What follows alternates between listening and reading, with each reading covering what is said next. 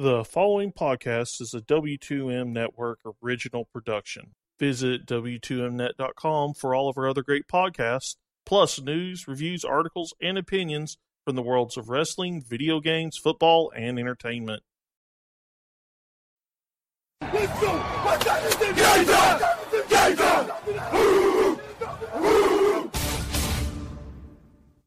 It's gonna be a football game tonight now. No doubt. It's gonna be a football game here. Okay. I done been here before. All right, let's go, baby. Toss to White. He's in! Patriots win the Super Bowl! Brady has his fifth! What a comeback!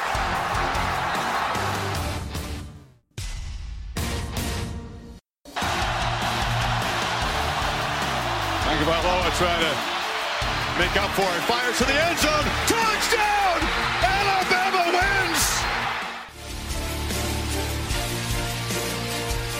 Ladies and gentlemen, football to the max. Here are your hosts, Sean Garmer, Gary Vaughn, and Eric Watkins. Hello and welcome to another Football to the Max. And yes, you heard it. Alabama wins.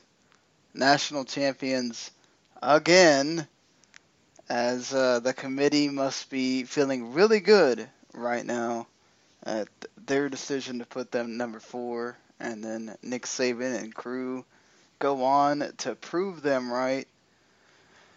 Eric Watkins is of course here with me, and glad that I can finally change that intro and get Eric into that part of it. I feel bad it took that long, but sometimes things just happen, and I have 3 things to say. A, yawn. B, called it. C, oh God, we're going to have to hear so much from the committee over the next couple of years. Well, I think a lot of people would have said, yeah, Alabama, go with them. The prevalent thing for me is just, it's going to be that mystery, right, of, well, does this mean we're going to have more of these where 2 teams from one conference gets in? Do they correct next year and make sure it didn't happen again?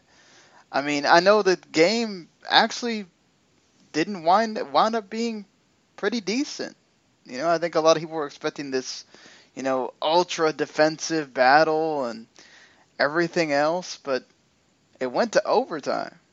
And Georgia had the lead. And then if they sacked the quarterback way back there, you're thinking, oh, it's going to be one of these. Alabama's going to get their due. And the next play is what happened there that you heard in the intro.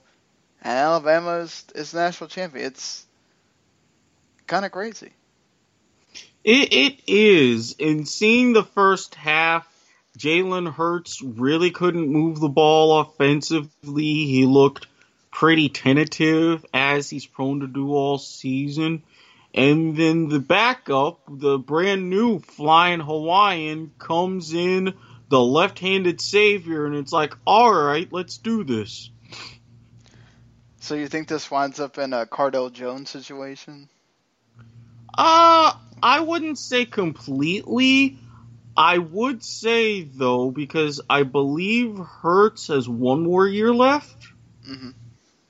Right, and the fact that you're dealing with a true freshman here, so it's going to bring up a good open competition going into the spring for the Crimson Tide.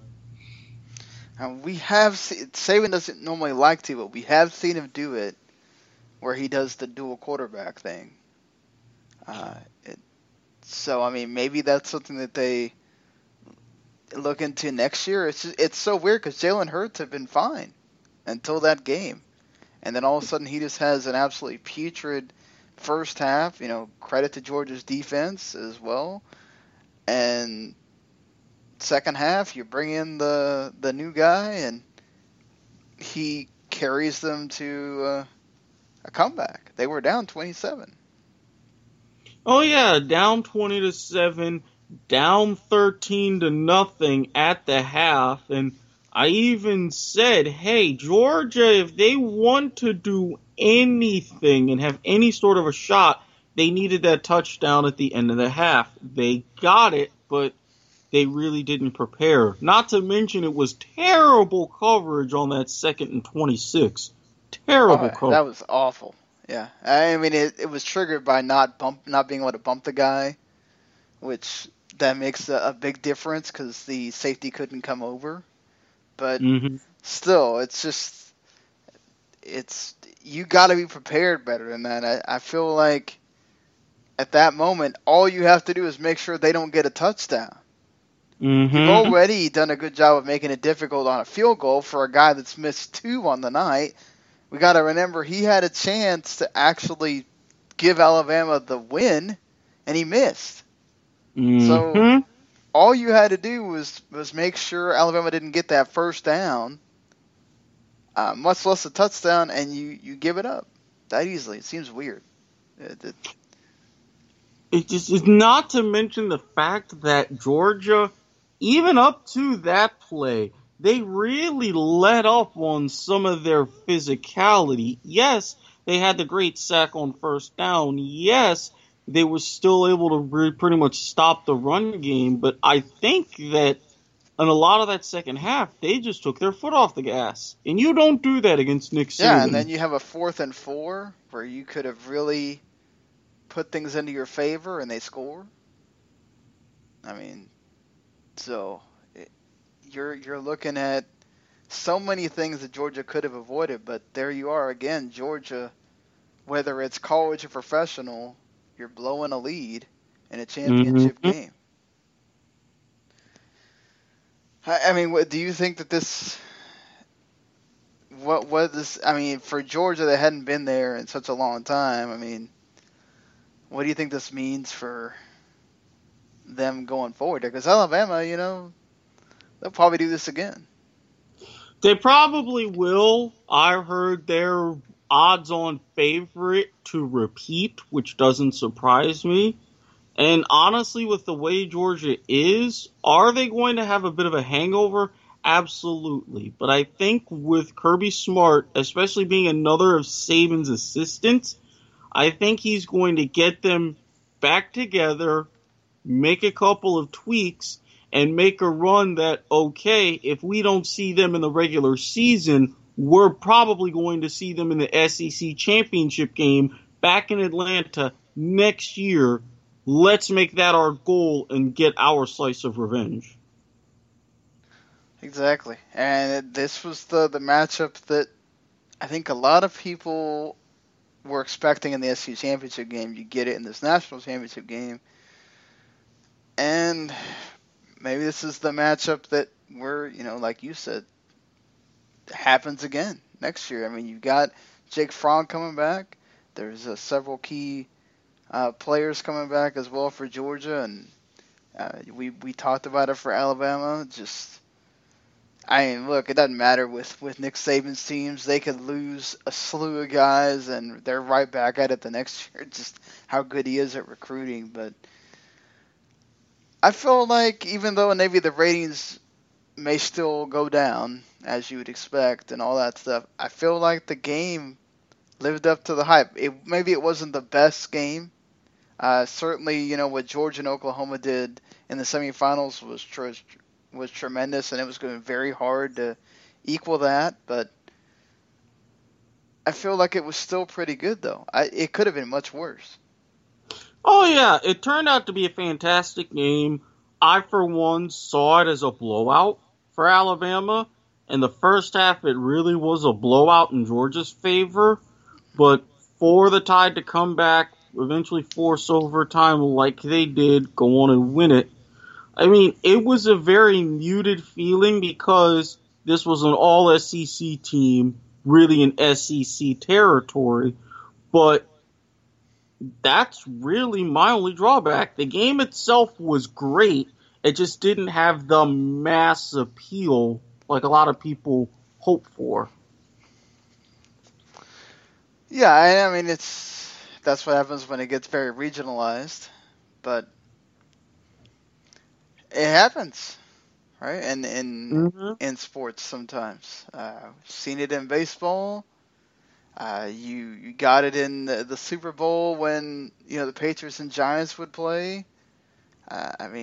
This is going to happen at times, depending on who's good that year and who's not.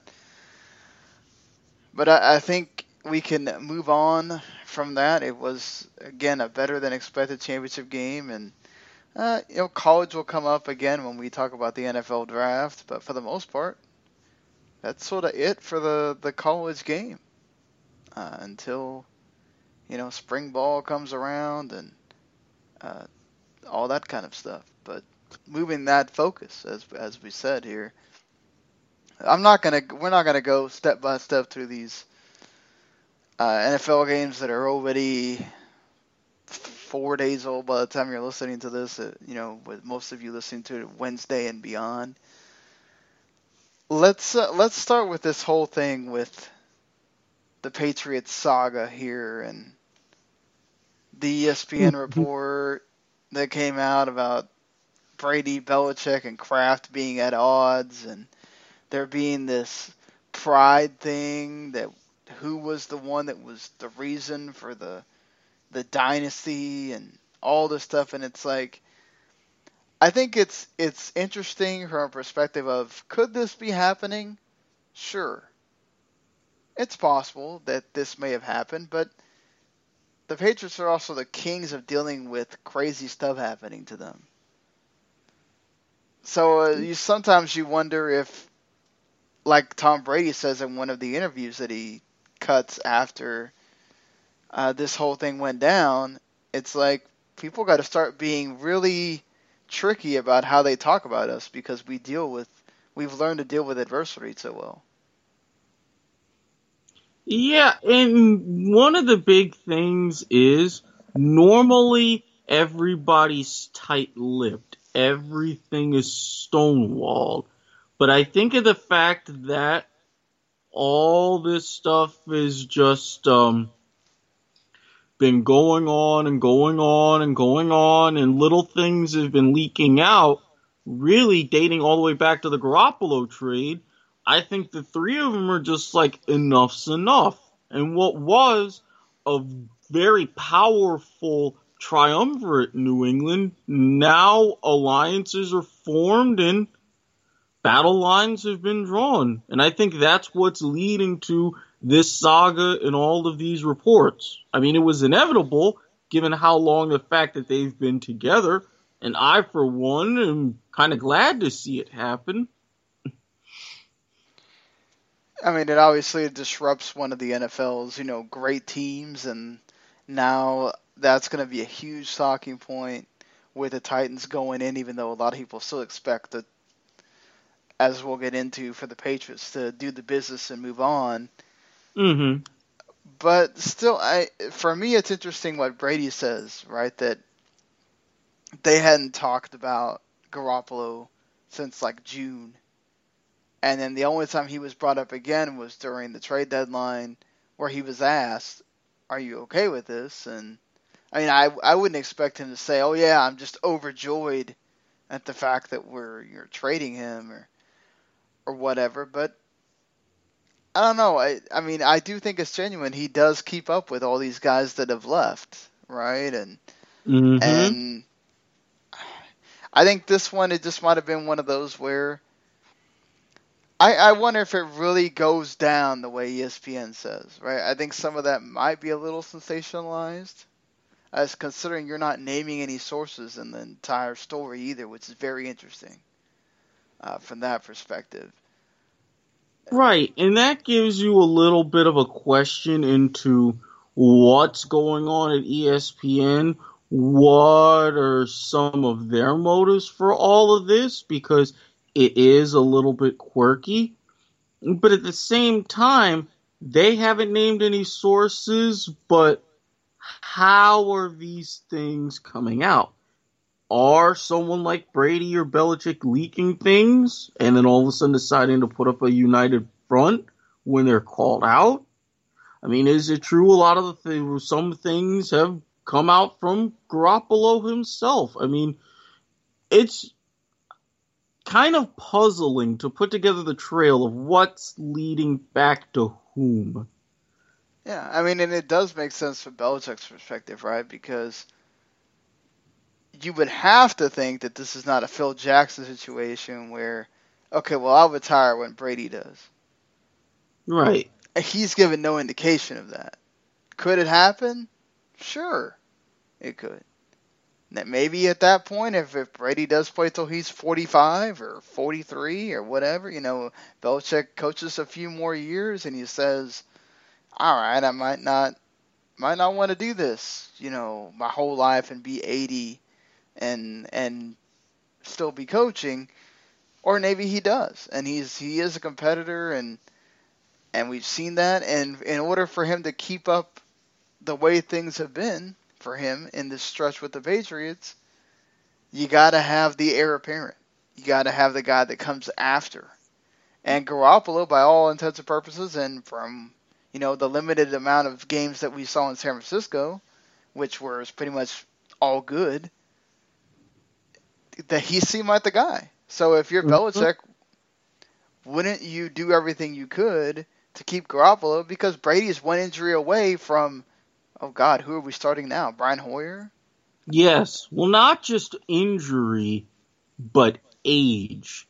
Brady's now 40. Next season, 41. You're not like someone like a Steve DeBerg who started a game for the Atlanta Falcons at 44. You're not a George Belanda who played in 1974, was a quarterback for the Oakland Raiders at the age of 45, 47. These kinds of things are anomalies for a reason. And no matter what with this TB12 method or Alex or Guerrero, time is undefeated. Belichick knew that. Yeah, he knew that, and he also realized, hey, I need to see if I can keep coaching and keep winning with someone else. I know what Brady's got me. I know what he wants to do. I know what he's doing now, but if I want to keep this thing going for another 5-6 years and ride off into the sunset, maybe with another ring or two, I can't hitch my wagon to him. I gotta go younger. Yeah, and that's the thing.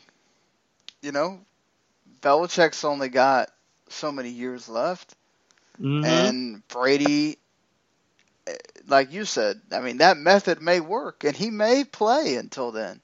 Obviously, it depends greatly on if that offensive line improves and protects him, because if, he's getting sacked like Jacoby Brissett was, or Andrew Luck when he was playing for the Colts, which, still up in the air as to whether he's going to be healthy for next year or not, or Russell Wilson, if it becomes one of those where Brady's getting sacked more often than not, that age might start creeping up with him.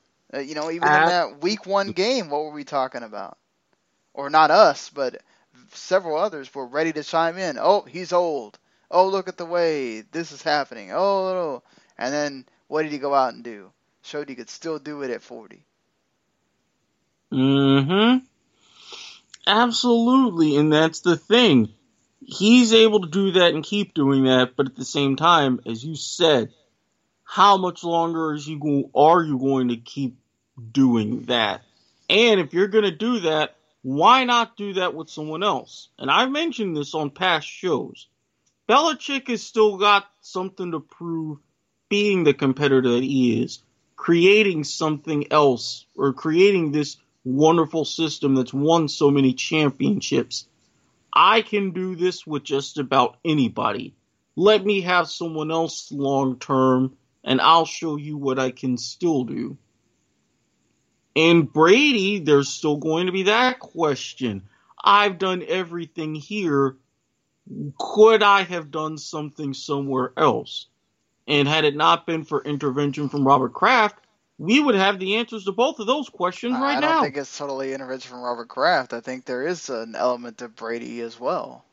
Oh, yes. Brady had to okay that trade, right? If he really wanted to do something outside of New England, he would have said, no, keep him here. Let him start over me, right? But he seems to be fine where he is. He knows what his legacy is. I don't think he feels like I have to go out and prove that I'm not a quote-unquote system quarterback.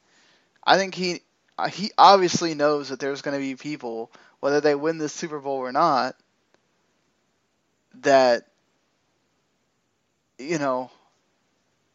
hey, I'm going to be one of the greatest of all time. Yeah. I mean, people, that's going to be argued forever because it's subjective and it is what it is. But it grows harder and harder with every step that they take in playoffs and every division title that they win and every Super Bowl that they win. I mean, it's going to be really hard. Say this guy wins 6 Super Bowls. I mean, that is a huge feat. And then to go and say, oh, he's just a system guy. He doesn't deserve all this. He doesn't deserve to be one of the greatest of all time. I mean, it speaks for itself.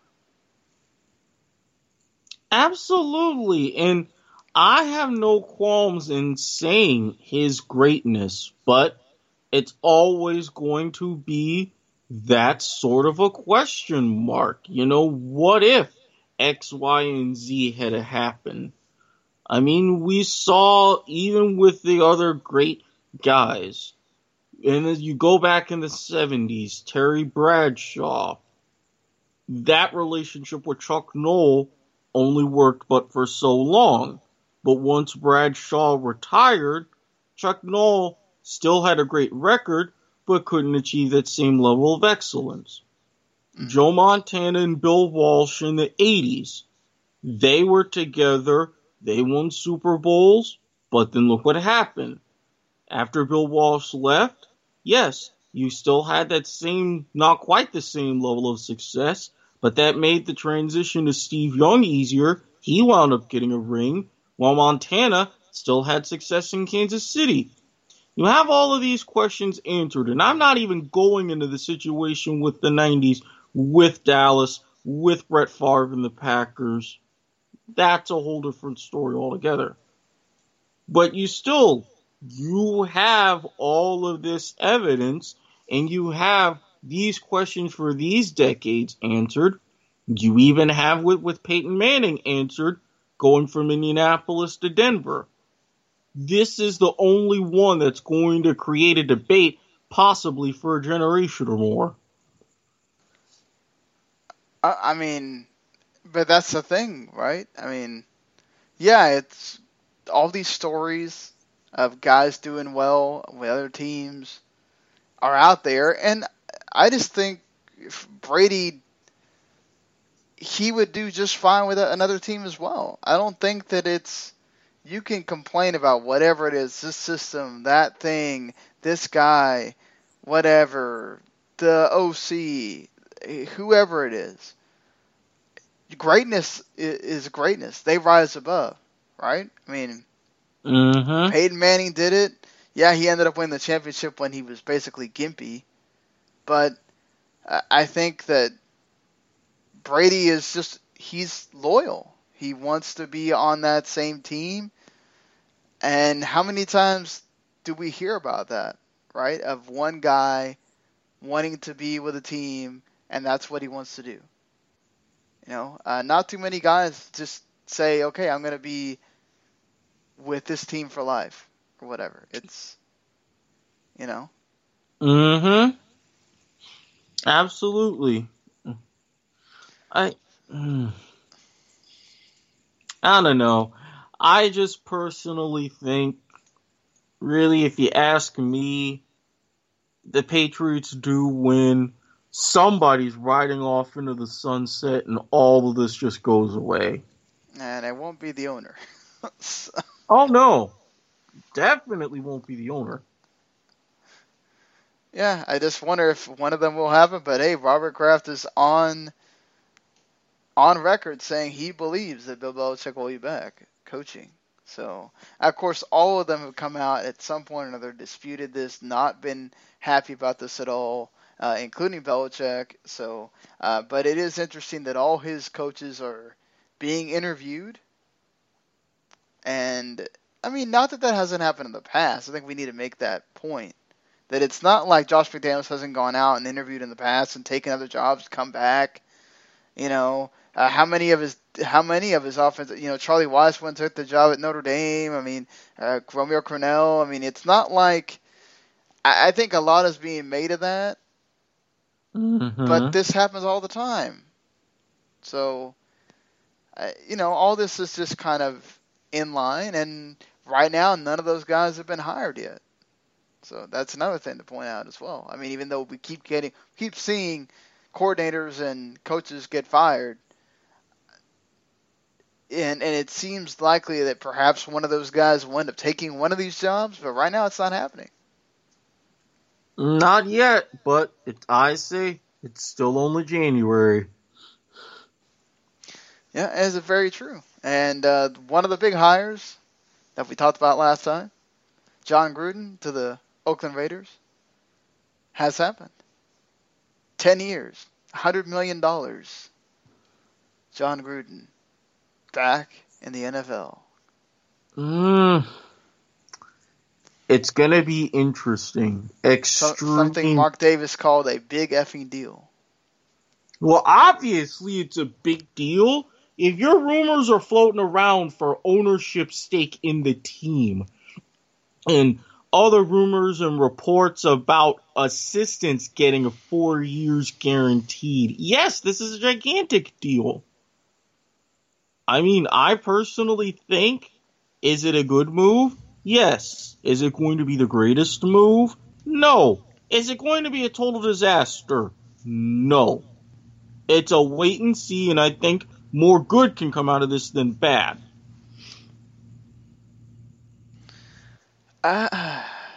You know, there is a chance that that this could happen, right? That he's been out of the league such a long time that perhaps there's a lost touch thing. But there's a lot of coaches that have come in and they do a good job.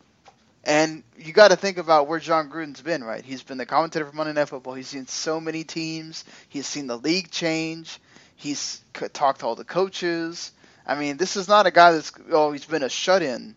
I mean, it's not like with Joe Gibbs, who came back to coaching after being in NASCAR and still did pretty decent, actually.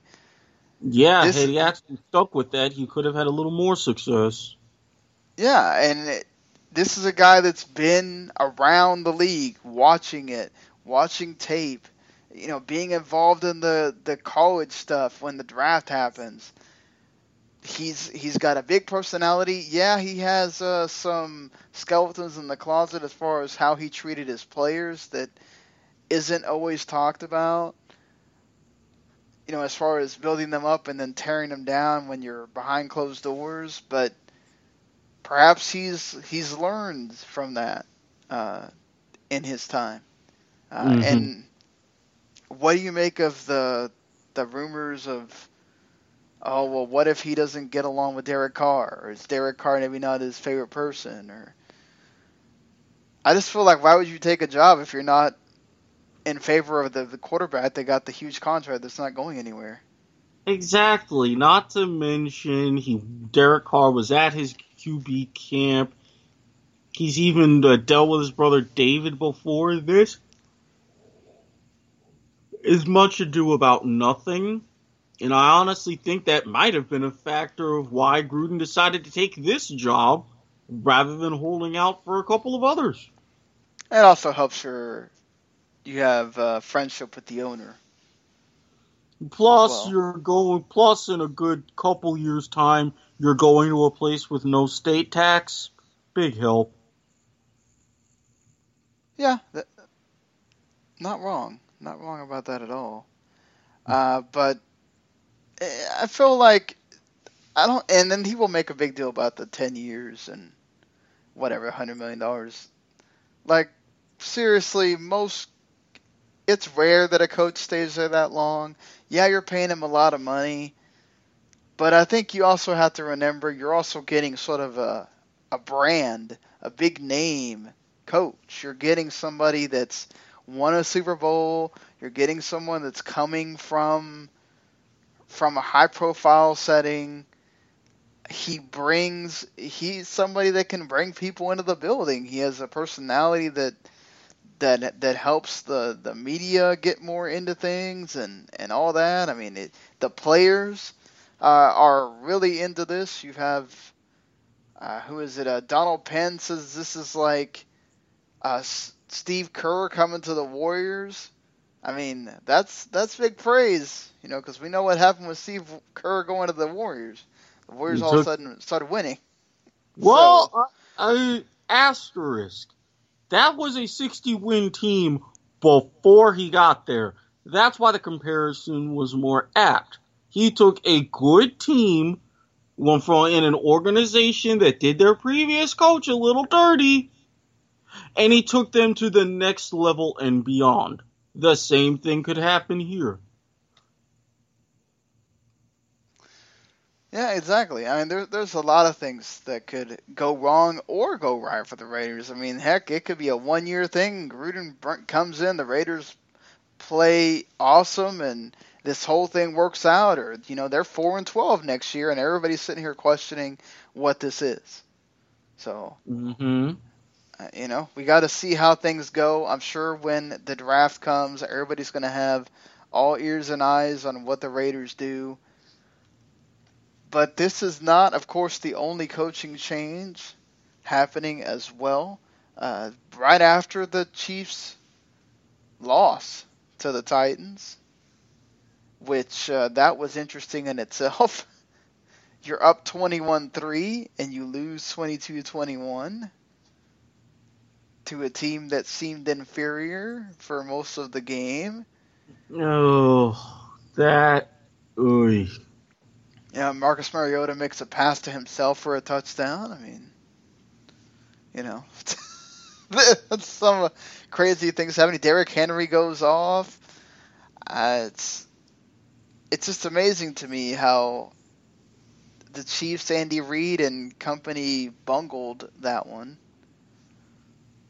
That one of the further mysteries in life.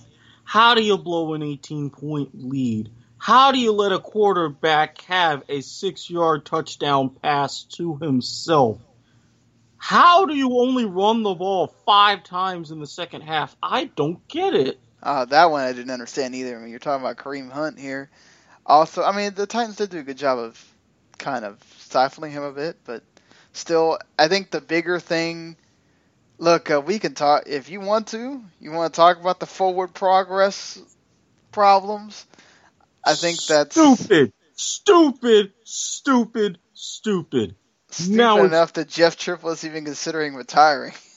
As well as he should. Now, on the Marcus Mariota sack, I would have understood entirely, and I've seen this happen a little bit more now under the guise of player safety, if you call the guy in the grass.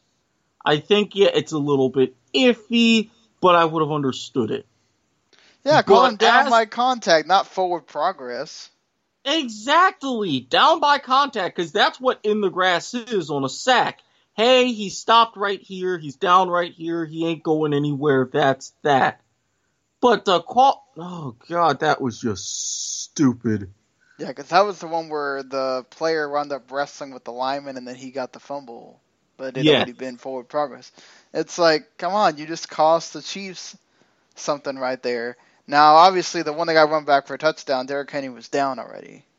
So, it didn't matter. But it's just, I think for me, and it also goes to player safety, something we saw done correctly that we did not see done correctly in another game. Travis Kelce gets driven into the ground, he's out. That changes the Chiefs. I mean, it changed them. They were not the same team after that. Absolutely. They really couldn't improvise, and you forget how much of that passing game runs through Travis Kelce. He's not there. Tyreek Hill being very well covered for large chunks of that game. The Chiefs just didn't know how to compensate. Yeah, you had to go back to the backup tight end who had some drops. And that's important. Where Kelce's dependable, you know where he's going to be. He can run any kind of route you need him to. It's not the same thing when you have the backup in there, and that affects Alex Smith. It affects the whole team. And that might have been the reason why they can't run, is because they're going to make sure that Kareem Hunt's not going to be what burns them when they know that it's difficult for Alex Smith to pass now. Mm-hmm. But credit to the Titans for making the comeback. And now they get to play an even more difficult team in the Patriots, where they're going to be confident up there in Foxborough. That's going to be a difficult one, and nothing that I saw in that game against the Chiefs makes me change my thought that the Patriots were going through the championship game. Does it you? No. I picked New England at the beginning of the season. I picked New England at the beginning of the playoffs. I'm definitely sticking with them now after seeing this. I mean, there's no way that Mariota's going to be able to do this twice. And especially with the weather, Saturday night in Foxborough, no. I think the difference is that Brady, whether it's one player goes down or whatever, he finds a way.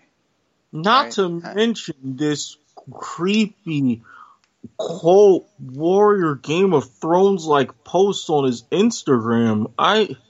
That alone is like, what is in this guy's head? Oh, plus you've got all the drama. So that every time there's drama or something's being said about the guy, what does he do? He gets angry and he goes out there and has terrific games.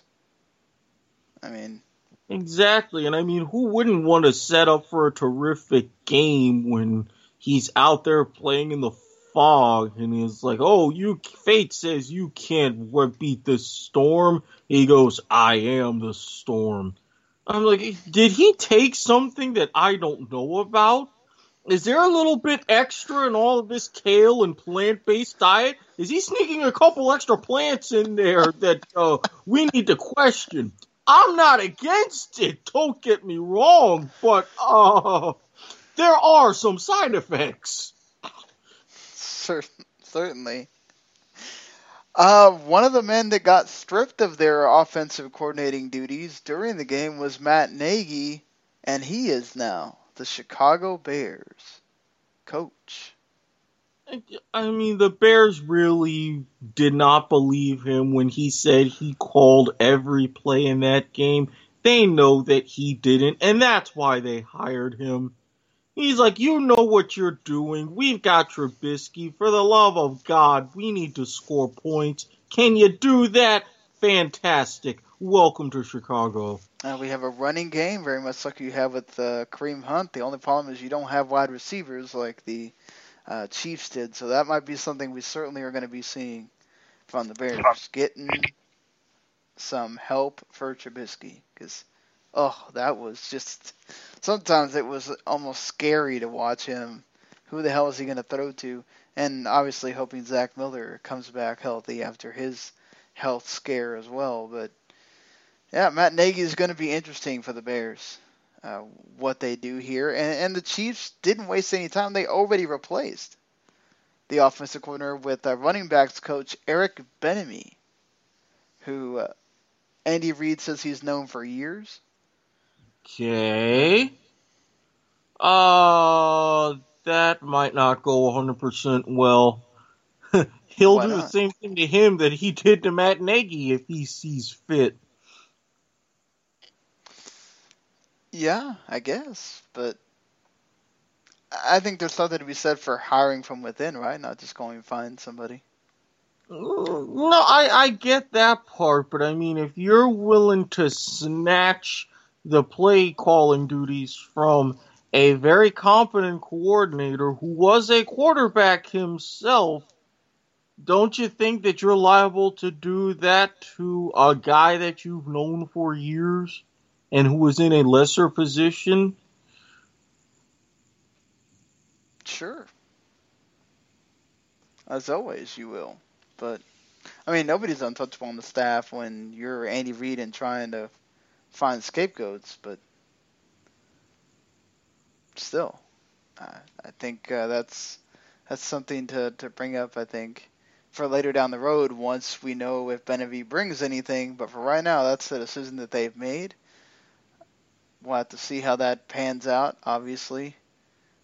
And again, how much this offense is going to change, because you don't know if Alex Smith is going to be back. Is it going to be Patrick Mahomes' team by then? How does that change? Does that change the offense at all? You know, does anybody else leave along with Smith? There's going to be lots of questions the Chiefs have to answer on that front when that time comes. Speaking of other hires here, before we get into one that involves the playoffs again, the Cincinnati Bengals hire Terrell Austin, former defensive coordinator for the Lions, as their new defensive coordinator. The Lions did improve defensively under him. I mean, they had some terrific players that helped in that regard with Slay, Glover, Haloti Ngata, whenever Levy could be on the field. Yeah, I get it. Oh, okay. It's one of those. It's like, yes, it makes sense, but you're still asking yourself, who? You still are. I think it's. I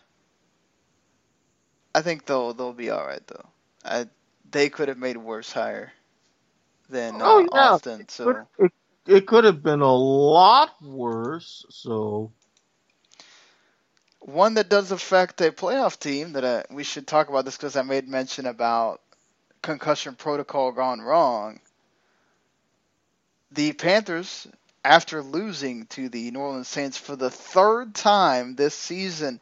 In fact, the New Orleans paper said that, don't worry, Panthers, you don't have to go get a new owner, because your new owner is the New Orleans Saints. Oh.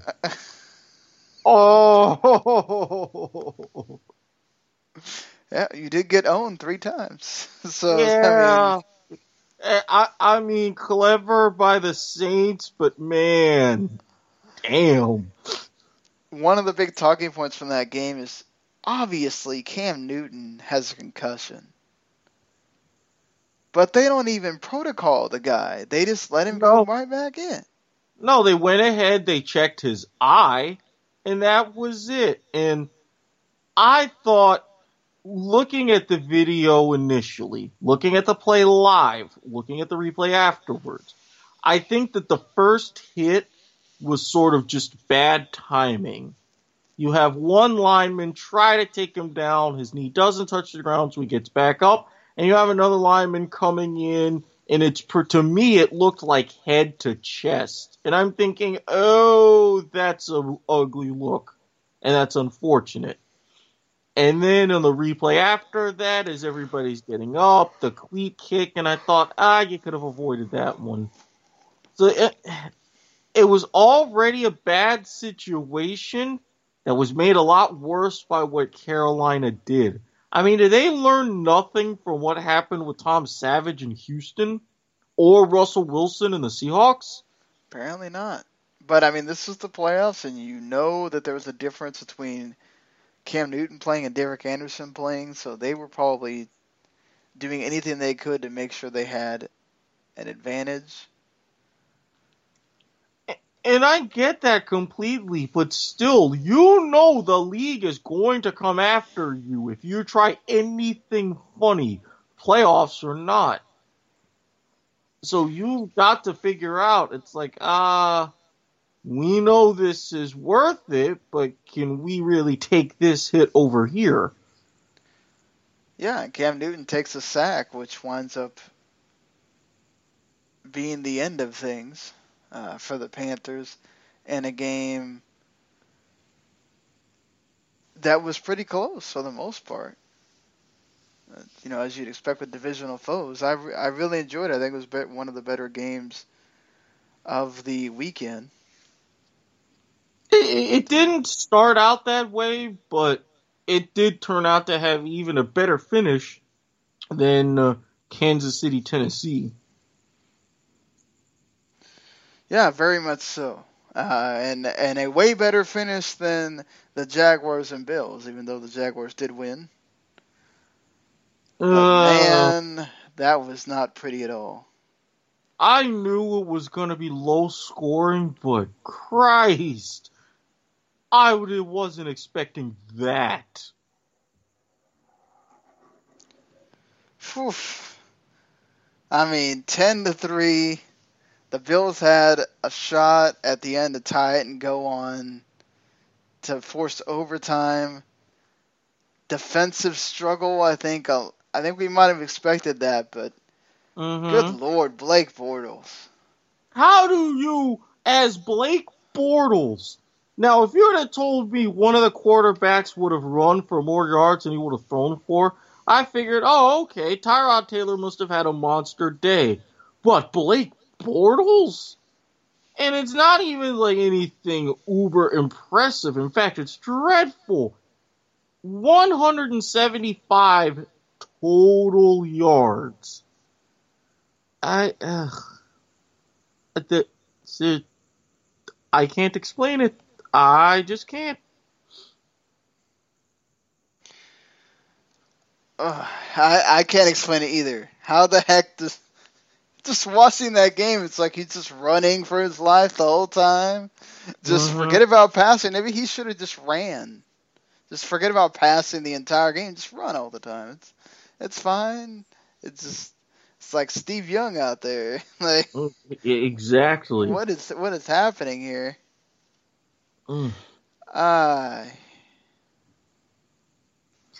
It's one of those, and even on the kickoff, that it should have been the exact opposite. I gotta apologize to Kansas City and Tennessee fans because we really didn't even cover it that much, but boy, did we wind up hyping up a stinker. I mean, great defense, obviously, at the end. Nathan Peterman himself showing why he will be cut by the Bills in the offseason. That's about all you can take away from it.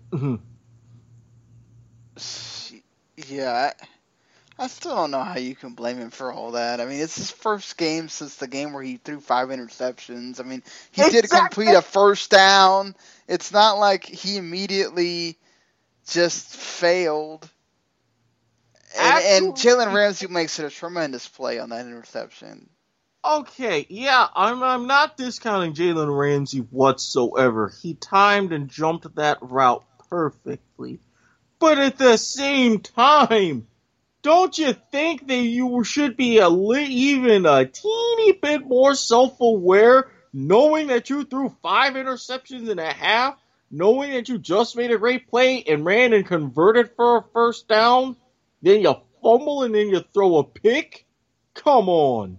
Just come on. Yeah. Look, I just don't know if Tyrod Taylor would have made that huge difference, though. You already had the time counting against you as well, and it's not like the Jags defense was letting up at that point.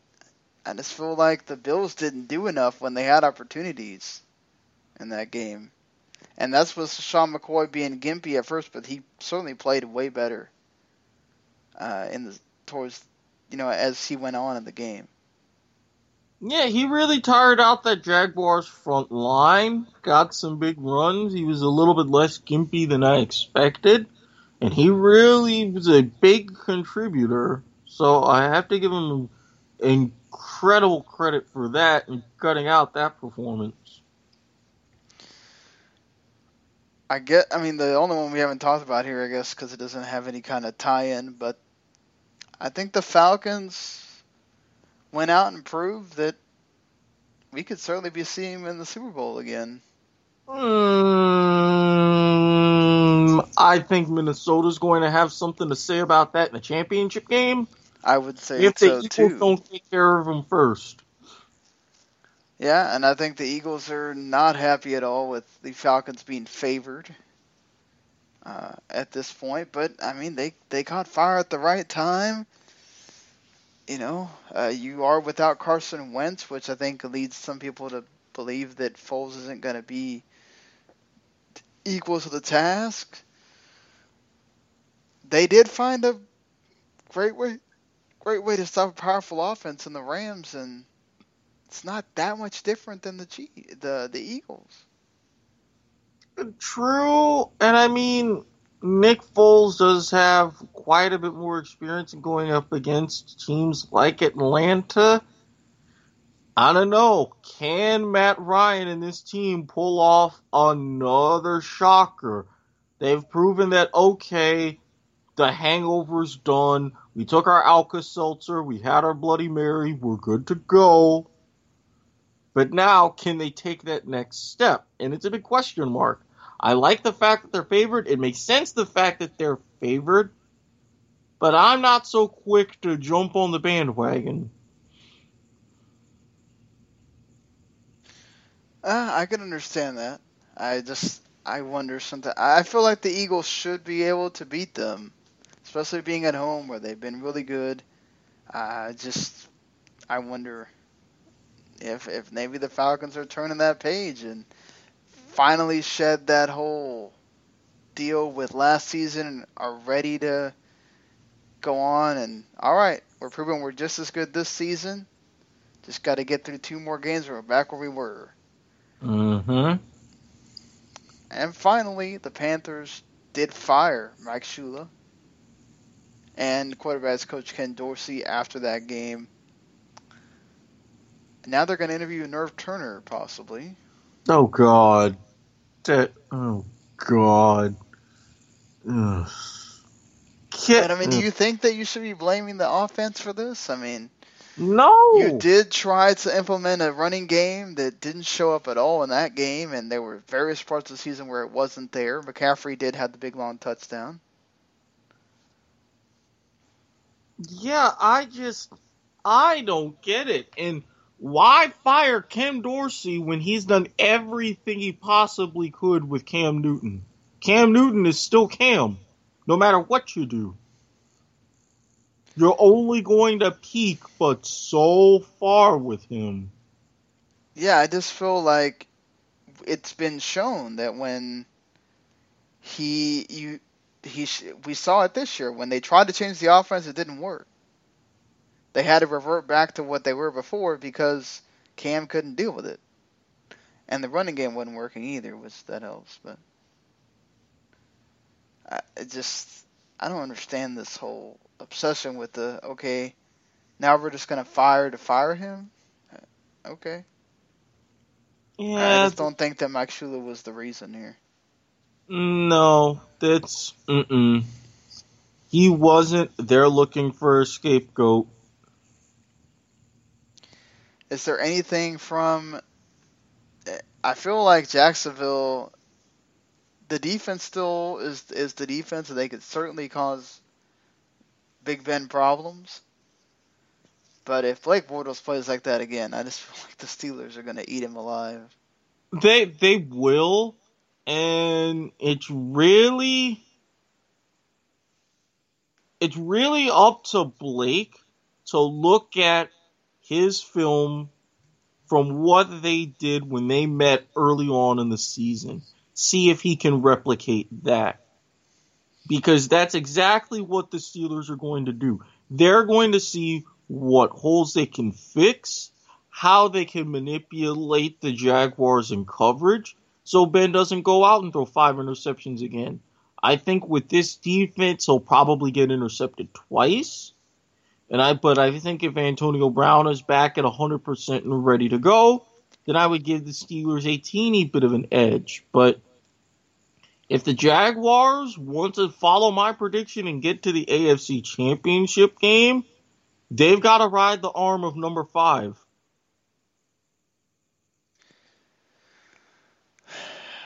You mean the legs of number 5?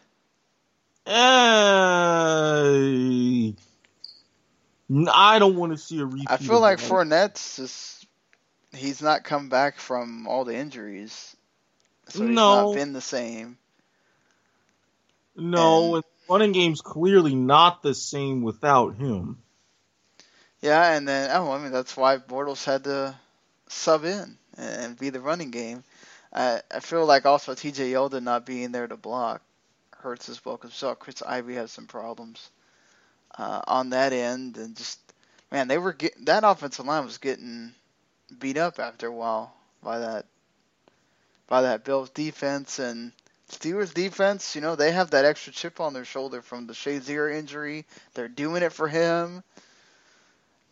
I feel like Big Ben, after all the talk about the retiring and everything else, and all the drama that happened with the Patriots, I feel like it's almost destined for Patriots Steelers in the championship game again.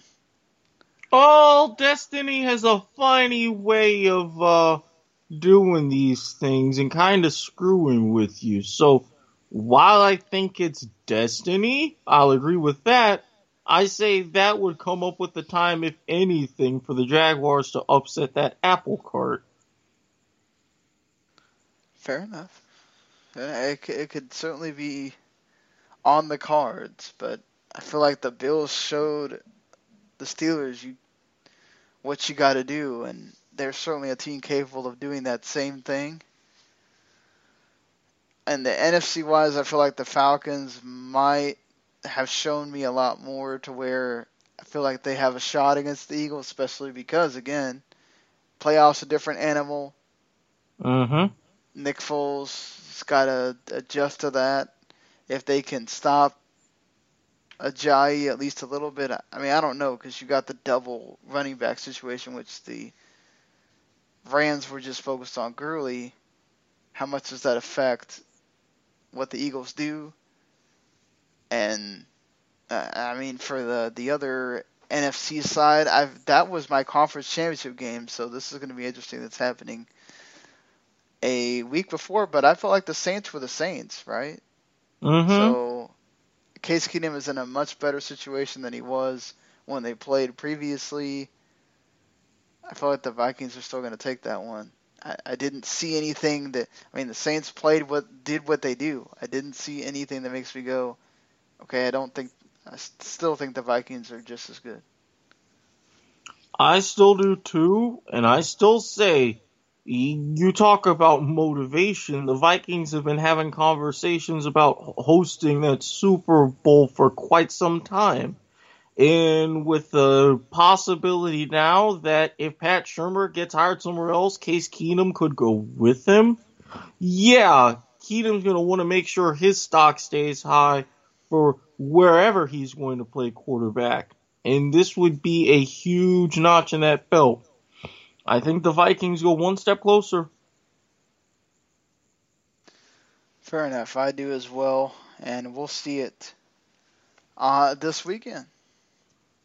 The double dose of Saturday and Sunday games again.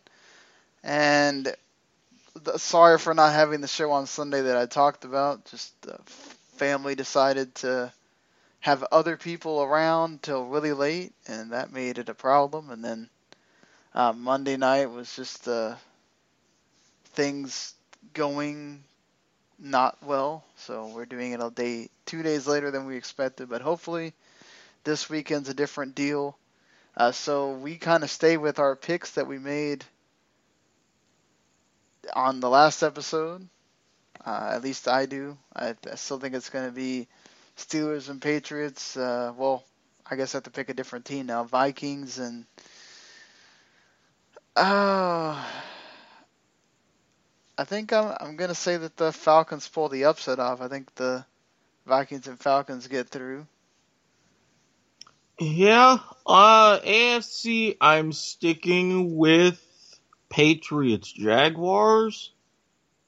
NFC, yeah, Minnesota, Atlanta. I don't like Nick Foles in this situation. I just don't. He's going to have a lot to prove, and maybe perhaps he can do it. He can say, look, I know Carson Wentz is the guy and everything, but have faith in me as well. But all right, until perhaps Sunday, we will be there to discuss the games that were in the playoffs. And until then, we'll see you later, everybody. Peace. The following podcast is a W2M Network original production. Visit W2Mnet.com for all of our other great podcasts, plus news, reviews, articles, and opinions from the worlds of wrestling, video games, football, and entertainment.